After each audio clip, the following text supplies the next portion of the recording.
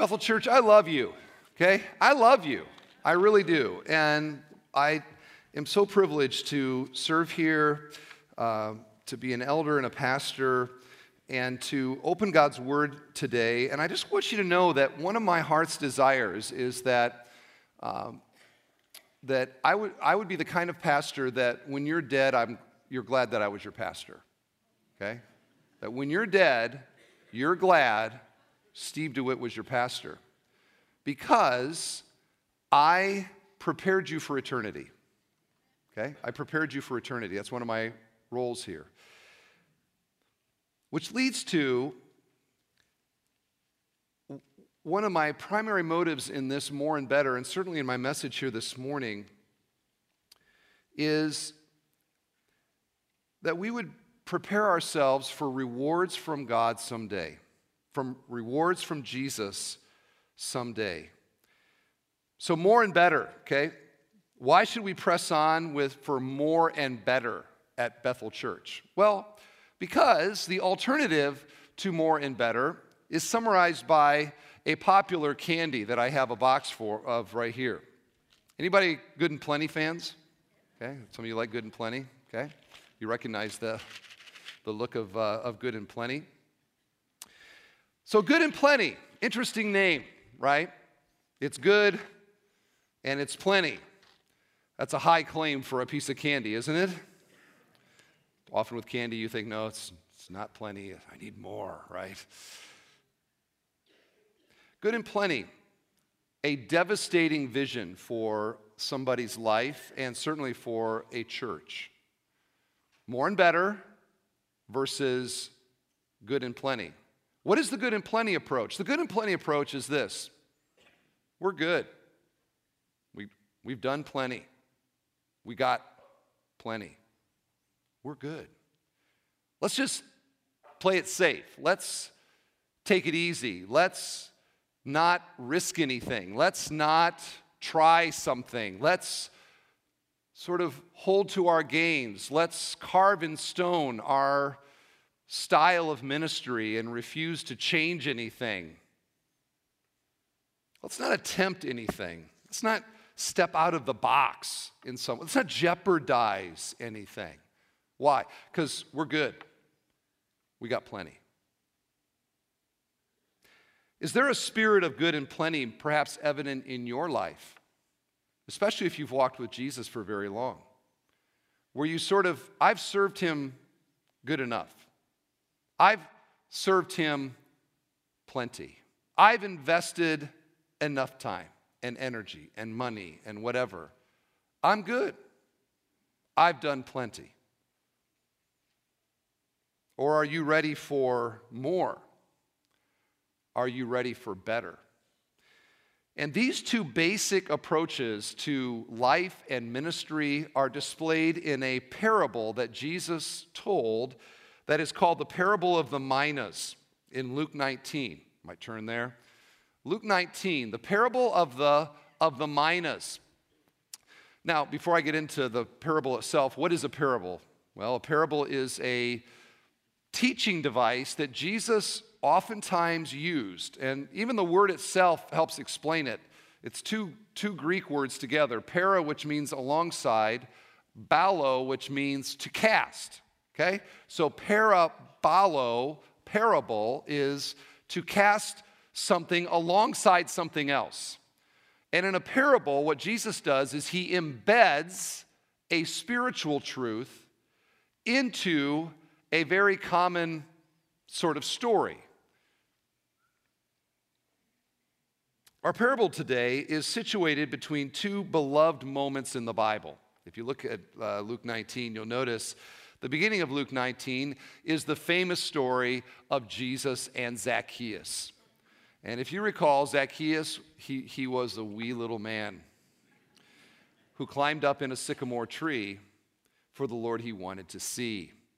And children love that story. I have told that story untold times at bedtime and to Jennifer. And I think it's because children, they're wee little too. Maybe they relate to the story because, like Zacchaeus, their wee little. So Zacchaeus, very loved story. He ends that by saying, the Son of Man came to seek and to save the lost. Now, Jesus is in Jericho. That's where Zacchaeus lived. He's on his way to Jerusalem. And that's the other side of this, is that he goes to Jerusalem, and we have, you'll notice, beginning in verse 28, the triumphal entry. Okay? So on one side, you've got Zacchaeus. On the other side, you've got Palm Sunday. Two very famous moments. And in between those two, you have this parable of the minas. So let me begin reading now, verse 11. As they heard these things, he proceeded to tell a parable. Now notice the repetition here. Okay? There's two becauses. Because he was near to Jerusalem, and because they supposed the kingdom of God was to appear immediately. Now, if we're interpreting this, when you see repetition, that's always like a little tip-off in Bible interpretation. Notice the repetitions. And so Luke gives two reasons that Jesus tells the parable. The first is his geography. He is close to Jerusalem. And because he's close to Jerusalem, there was a heightened sense of excitement that maybe something big was going to happen. We find the disciples are beginning to argue already which of them are going to be the greatest in Jesus' kingdom. And so there was this sense that something big was about to happen. Jesus is on his way to the capital city. The other aspect of this, the other because, is because they supposed the kingdom of God was to appear immediately. The disciples who were there thought the kingdom is almost at hand. Here we go. Here's the exciting moment that we've been waiting for. Now, why is that a potential problem? Well, what do people do when they think that the world is about to end? They oftentimes will sell their possessions. They go to Colorado to a mountaintop. They find a cabin, and they wait for the end to arrive. And of course, when it doesn't happen, they're shown to be quite foolish. My former church, there was a doctor, and she was a psychiatrist or something, and they were convinced at Y2K that this was really the end. They sold their farm, they sold everything, they bought a little cabin on acres on the top of some mountain in Colorado, exactly the story, and waited for the end to come. I think they may still be waiting. And that's kind of the problem, is that when you think that the end is almost here, the temptation is to kind of like take it easy and to sort of like do nothing, right? Hey, what's the point, right? This is almost done anyway. Let's just sort of chill. And so Jesus, knowing human nature is to do that, and knowing that they were thinking the kingdom was about to happen, tells them a parable to readjust their understanding of what's going to happen in the future. Look at verse 12. He said, therefore, a nobleman went into a far country to receive for himself a kingdom and then return. Now, right here, there's some interesting things. He's in Jericho. And Jericho had a most famous citizen of Jericho, whose name was Archelaus. Archelaus was the son of Herod the Great. Herod the Great was the king who tried to kill Jesus when he was born. Well, Herod the Great dies. Archelaus becomes, in his place, has a certain level of authority. You might remember Joseph, when they're coming back from Egypt, hears that Archelaus is in power and is afraid and goes to Nazareth. Okay? That's this dude that I'm talking about. So Archelaus, his dad died. Archelaus wants to be king. But to be king, or like a kind of a vice king in the Roman Empire, you had to go to Rome and have the Caesar say, you're the king. So Archelaus goes this is in the year 4 AD, he goes to Rome hoping to receive the title of king. Archelaus had a vacation home in Jericho. Everybody knew the story. So it's kind of like Jesus is drawing on a local sort of like legend, a local story to make a point. It's a long trip. Matters of business have to be handled in his absence. And so verse 13, calling 10 of his servants, he gave them 10 minas and said to them, engage in business until I come. Okay, a mina. You're probably not familiar with a mina. A mina was a monetary value, coin, that was worth approximately, for a common laborer, approximately 3 months' wages. Okay, so that's what we're talking about. A mina, this is much less valuable than the sister parable to this parable, which is the parable of the talents, because a talent was worth like 20 years' salary, huge number, but mine is much less. And maybe there's even a little point in that as well by the Holy Spirit, that it doesn't matter if you have a mina or a talent, a little or a lot, we all have the same responsibility to do with what God grants to us. So the nobleman gives each servant 1 mina, and he gives them a command. Use the mina and engage in business until I return. Now, that's all he said. He doesn't say, I want you to engage in this kind of business. I want you to go and I want you to do this. He just says, hey, you are stewarding this 1 mina. I want you to make the most of it until I return. Notice that everyone has the same mina. Everyone has the same opportunity. Everybody has the same command. Now, notice verse 14. But his citizens hated him and sent a delegation after him, saying, we do not want this man to reign over us. Now here Jesus is drawing also on the legend of Archelaus, because Archelaus went to Rome to be king. The Jews did not want Archelaus to be king, and they sent a delegation to Rome to complain about him and to keep it from happening. By the way, Archelaus, when which he actually was not made king, they gave him a slightly less prestigious title.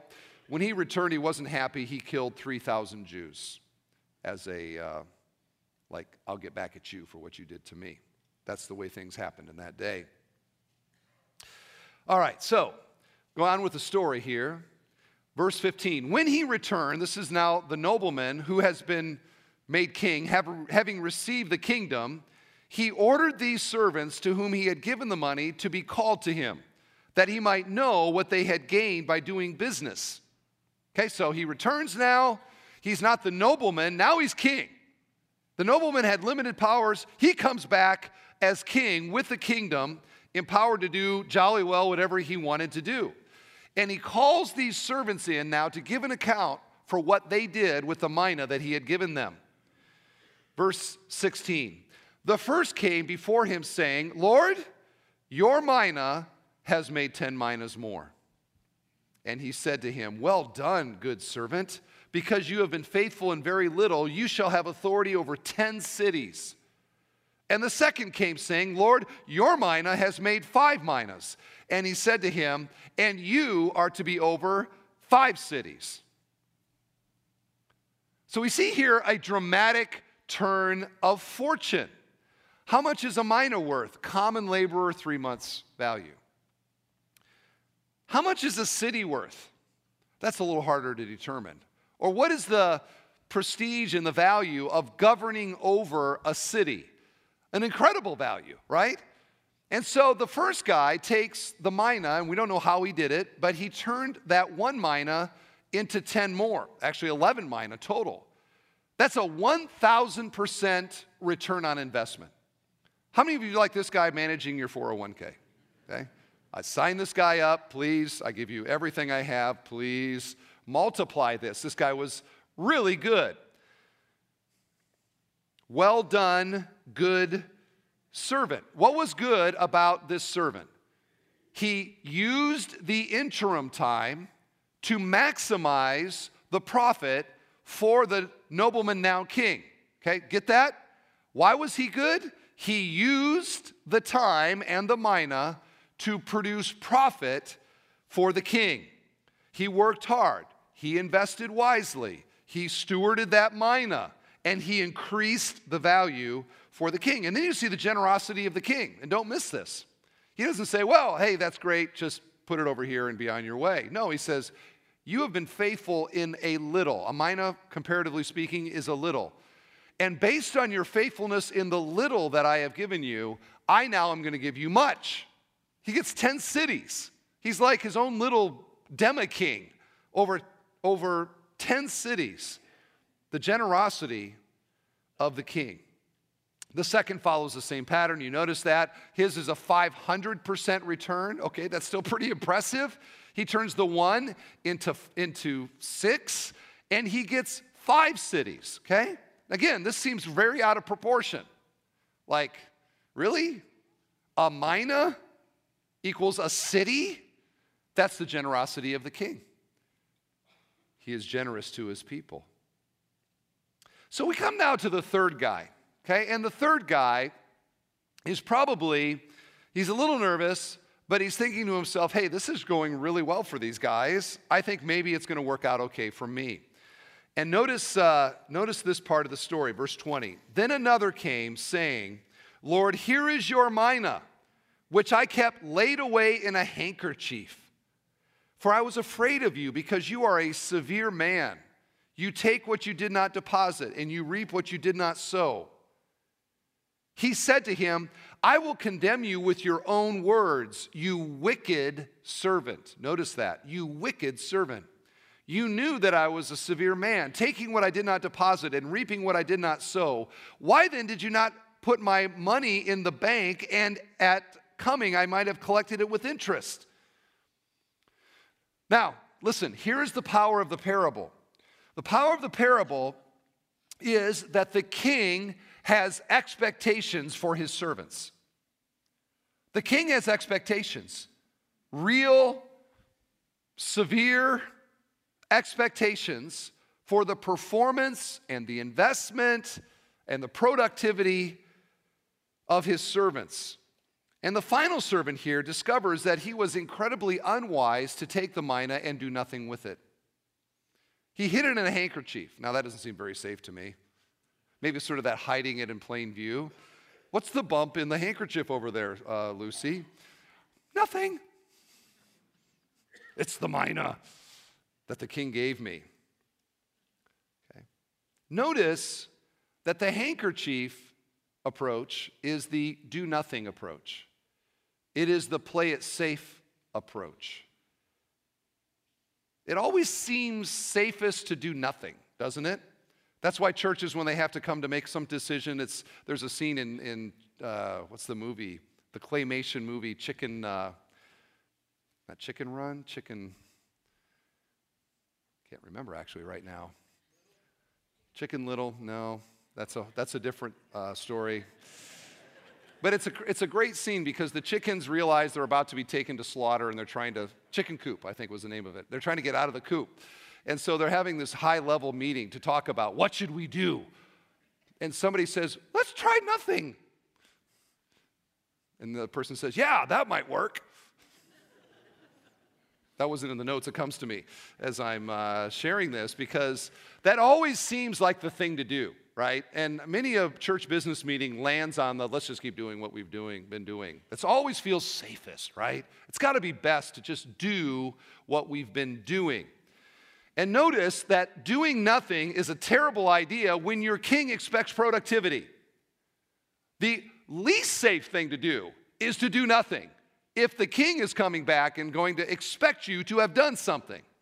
And notice the king here, he expects results. And he points out, hey, listen, just like the no-brainer approach here, forget the 10 guy and the 5 guy. If you just wanted to be like not the dumbest guy in the room, take the mina to the bank and just get some interest out of it. Now, you say, wait a second, I thought the Jews couldn't lend. Well, they couldn't lend to another Jew, but they could lend to Gentiles, and they would do that. Why not simply at least get a little bit of return by taking it to the bank? Now, I'm thinking the servant right now is going, this isn't going so well. But at least I know in the end I get a city, because the 10 mina guy got 10 cities, and the 5 mina guy got 5 cities. So after this dressing down, at least I know I get to have like a city, because I still got the mina. It sort of makes sense, right? Well, here now is the dramatic turn, verse 24. And he said to those who stood by, take the mina from him and give it to the one who has 10 minas. And they said to him, Lord, he has 10 minas. Okay? Sounds like some modern day politics right now, right? Wait a second. You're taking from the poor and you're giving it to the rich. He already has 10 minas. And Jesus adds the comment now, I tell you that to everyone who has, more will be given. But from the one who has not, even what he has will be taken away.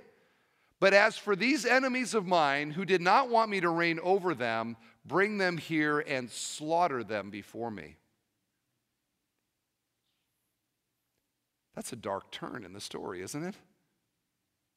And by the way, who does it sound like? It sounds a little bit like what Archelaus did when he came back, right? The story is intended to convey a seriousness here. If Jesus tells a story where in the end, everybody that's against him is slaughtered in his presence, okay, this is not a humorous story.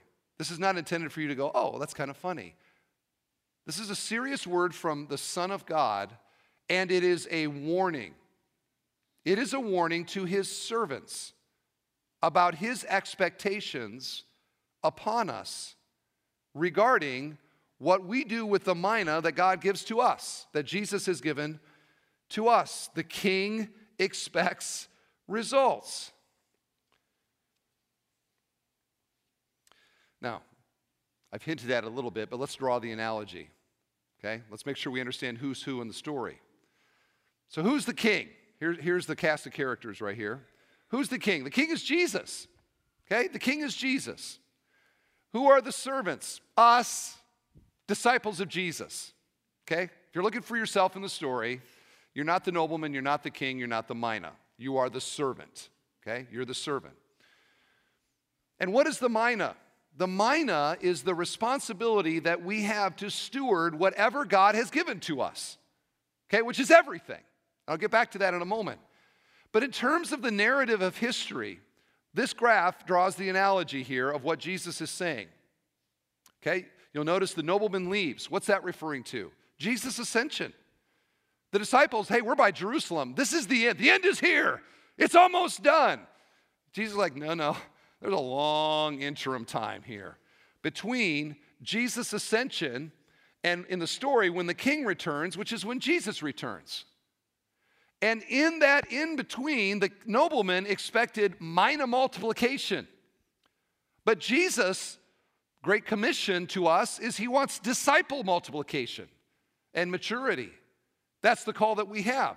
So the servant who is supposed to give himself to make the most with the mina is like the servants of Jesus who are giving themselves to multiply disciples, to mature disciples, and to have something to give to Jesus when he returns. And you're saying to yourself, but wait a second, come on, we're all like, there's no judgment, we're all free from that. Wrong. And I've talked about this over the years often. We all are going to stand before the Lord Jesus Christ, and we are going to give an account for our life.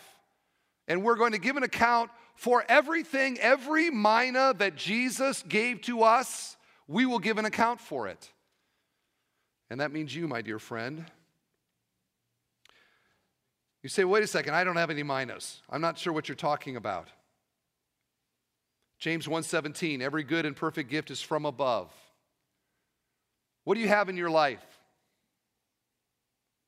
That's 1 Corinthians 4:7. What do you have that you did not receive? If you've received it, why do you boast as if you did not receive it? Think of all of the blessings that in this room we experience, that we have, the resources, the people that have invested in us, the opportunities, time, relationships, all of these things that we so easily take for granted. Do we realize from Jesus' perspective, now is the time for productivity? Now is the time for the church to give itself with intention to multiply disciples. Do we realize that we will give an account to Jesus for how we did that? And in that accounting, there are some that are going to be on the more and better side, and there are some that are going to be on the good and plenty side. I know which side I'd like to be on when that day comes. And I'm hoping that you do as well. 1 Corinthians 4:2, it's required for stewards that they be found faithful. Faithful to what? I just want to note three aspects to this parable that are true for every mina that God gives to us. All of them are opportunities, okay? The servants had a mina. They all had an equal mina. Every one of them had the same opportunity. And our opportunities aren't minas necessarily. They are God's providences, God's provisions, God's resources. All of these are things that God expects us to use to bring Him glory, to make the most of our life, to invest as much as we can in the kingdom of God. This is churches, this is homes, this is years, minutes, and seconds. This is big and small things in our life. And what an incredible privilege it is to be a servant of the King. Amen? Yeah. And to realize everything we have, He has given to us, and how good He has been to us. But if we stop there and just sort of see these things as like my possessions, my gifts from Jesus, where's my handkerchief so I can hide it, we are failing to realize He's not giving them to us simply for us to enjoy, but to use, okay? To use for the goal of discipleship multiplication, fulfilling the Great Commission. That is the responsibility, which is the second aspect that every mina represents, is that there is a responsibility. Okay, hey, it's great to have minas. Okay, man, I love the minas. But there is a responsibility that comes with having the minas, and that is to multiply them. It's the King's mina.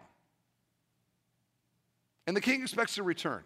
It's not your mina, it's not my mina, it's not Bethel Church's mina. It's the Lord's mina. And the Lord expects His mina to multiply disciples.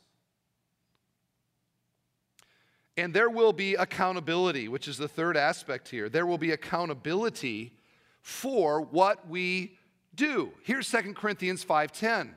For we must all appear before the judgment seat of Christ, so that each one may receive what is due for what he has done in the body, whether good or evil. The judgment seat of Christ, the bema seat of Christ.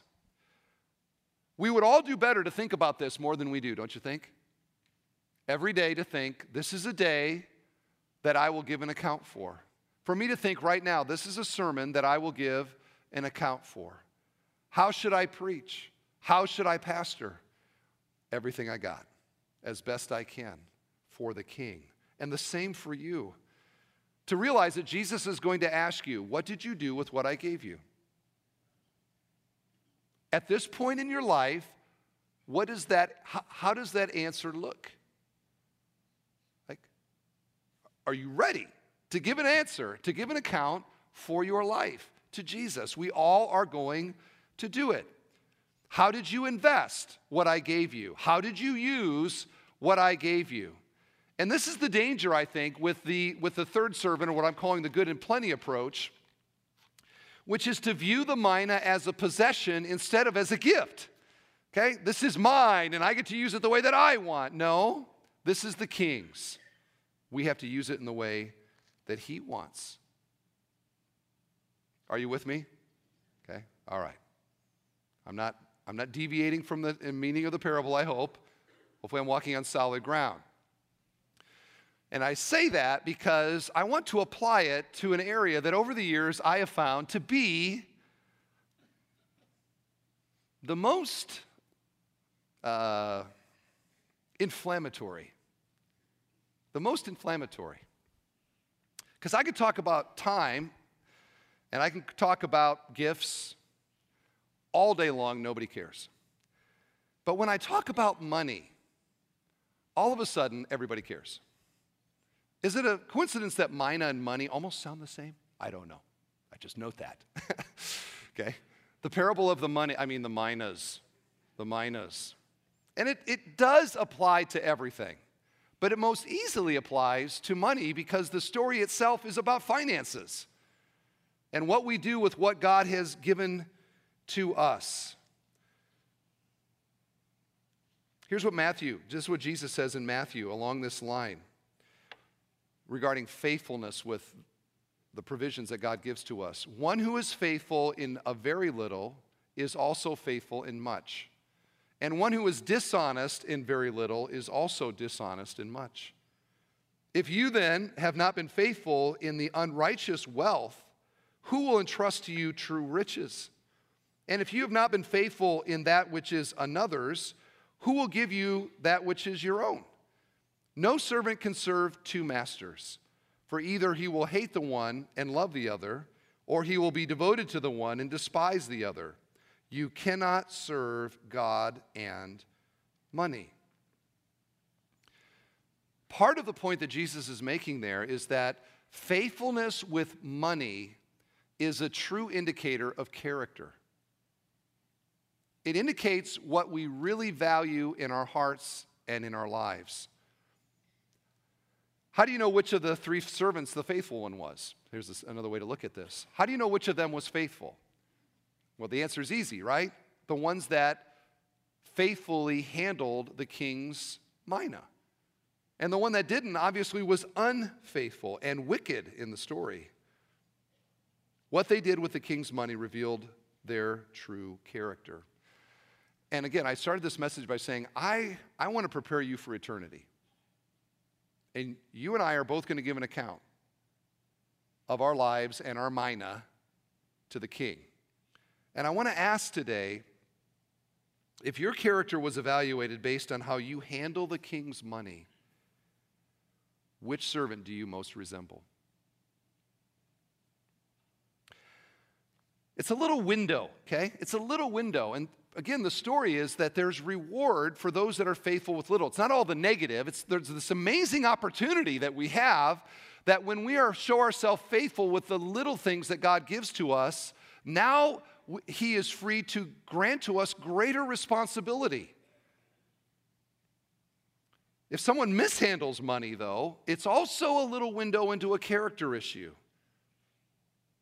How can somebody that mishandles money, or what he calls here unrighteous wealth, how can you be entrusted with really important things like gospel ministry and leadership and spiritual responsibility? And we see in the story here that that future responsibility was based on what somebody did with the smaller one. This is David and his sheep before God gives him a kingdom, and so many other examples like that. Daniel and others where they were faithful. When they were small and the little that God had given, they were faithful with that, and God said, that's the character that I can grant really significant things to. If you long for your life to matter, to have significant spiritual things that are tied to your life, could it be that God has not granted you that because you haven't been faithful with what God has already given you? I don't have time for the story, but I just feel compelled to tell it. I learned this lesson so powerfully in my life.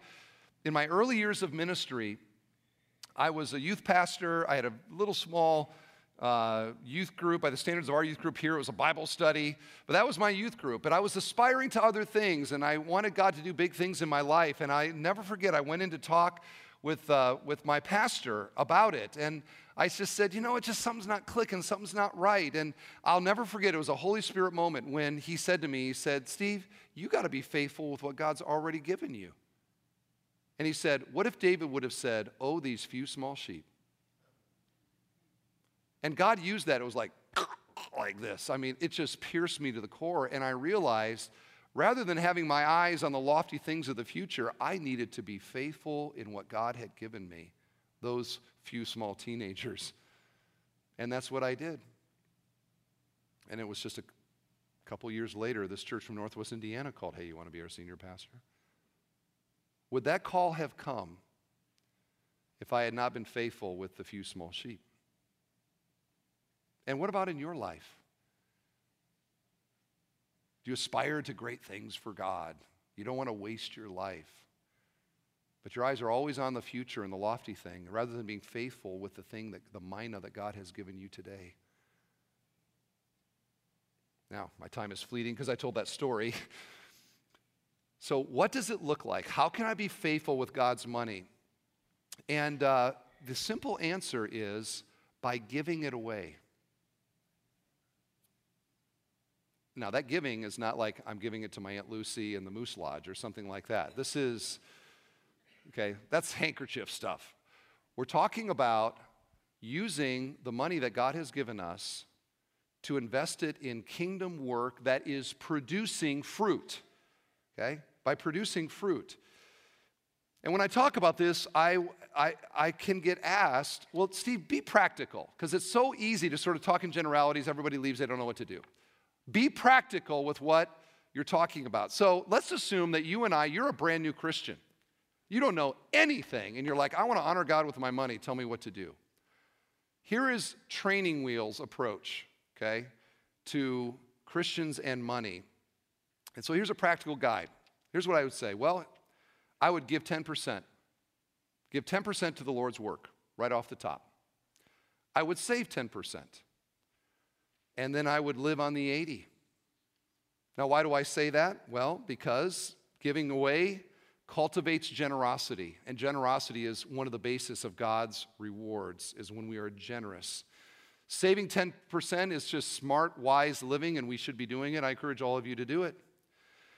And living off of less than we have and less than we make cultivates contentment, which is also a high virtue in the eyes of God. Now, I've put this same thing up, I don't know how many times over the years, and I hesitate to do it because everybody focuses in on this. Nobody comes up to me and says, now let's talk about that saving part. Or let's talk about that contentment part. No, they want to talk about this one right here. And many people look at that and say, there's the end goal. And I don't know what God has called you to give. I would want you to view that as a starting point. If you've walked with Jesus for some time, I hope that looks different I hope your thing looks different than that. But if you're a new Christian and you're just getting started, there's a great place to start. Here's the principle. Give as much as you will be glad that you gave when the King gives you rewards. I'm trying to get you ready for eternity, right? Someday, give whatever you'll be glad you did someday when you stand before the Lord and He is giving you those rewards. You think the 10 mina guy, after he gets the 10 cities, is like, oh man, I should have scaled back. No, he's like, fantastic. I'm so glad that I was faithful during that time. Woo-hoo-hoo-hoo. I had no idea how generous he was going to be. How many people in eternity are going to be exactly like that? Wow, I had no idea how generous he was going to be. I'm so glad that I did that. And how many people are going to look back with tremendous regret at the handkerchief life and the good and plenty life that they lived? If only I would have realized. If only somebody would have told me. I'm telling you right now, live, give, invest your life in a way that you'll be glad that you did when the King is giving His rewards. Okay? So that means now, right? Now is the time to do all that you can. Now, last thing I got to say, because I'm out of time. I just want to talk about the mina and more and better. Okay? Now, this is God's truth. It can be talked about at any time, and it's completely relevant. It's particularly relevant right now in the story of our church. The king here criticizes the unfaithful servant for failing to steward the potential of the one mina. Okay? He didn't lose the mina. That'd be even worse, right? Like, oh, I don't know where it went. He didn't lose the mina. He says, hey, here's the mina you gave me. I'm giving it to you back. He still says, you're a wicked servant because you didn't steward the potential that that mina had. Which brings us to more and better and good and plenty. And that's why more and better isn't merely a slogan. It's a vision of life. I can say this. I could go to our Verge youth group and say, young people, don't waste your life. You're 16 years old. Do you realize the potential your mina has right now? Don't waste it. Use it serving the King. And all the older people that I see here in front of me right now, I can say to you, you're not dead yet. You got a mina that right now can do something. Do something with it. Someday you'll be glad that you did. And over the years, as we shared last week, God has given us so much mina around here. I mean, we are blessed by nearly any comparison. We are blessed by the mina that we have here, the people, the talents, the heart, the giftings, by the Holy Spirit, natural gifts, and yes, money as well. We are so very blessed. And we could say, hey, let's just take all of that and put it in the handkerchief. and let's just wait for Jesus to come back. We'll be good. It's safe that way. But while it's there in the handkerchief, it's not working. It's not producing. It's not bearing fruit. It's not reaching anybody. And what is lost is all that could have been done for the king if we would have been willing to go for it. And so last week we stand up and we say, hey, how about a Chinese-speaking Bethel church? Like, I could say Martian-speaking, but Chinese is about as like crazy, isn't it? And you're all like, oh, that's sort of interesting. You know, Chinese-speaking, who would have thought of that? I didn't expect to hear that when I came to church today.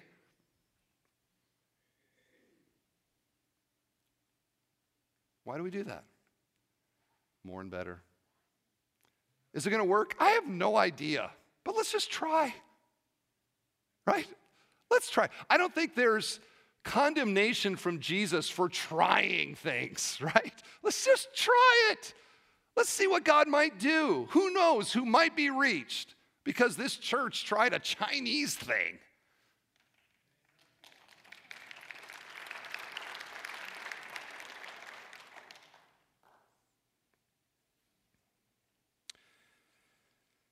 So we're saying let's throw the handkerchief away.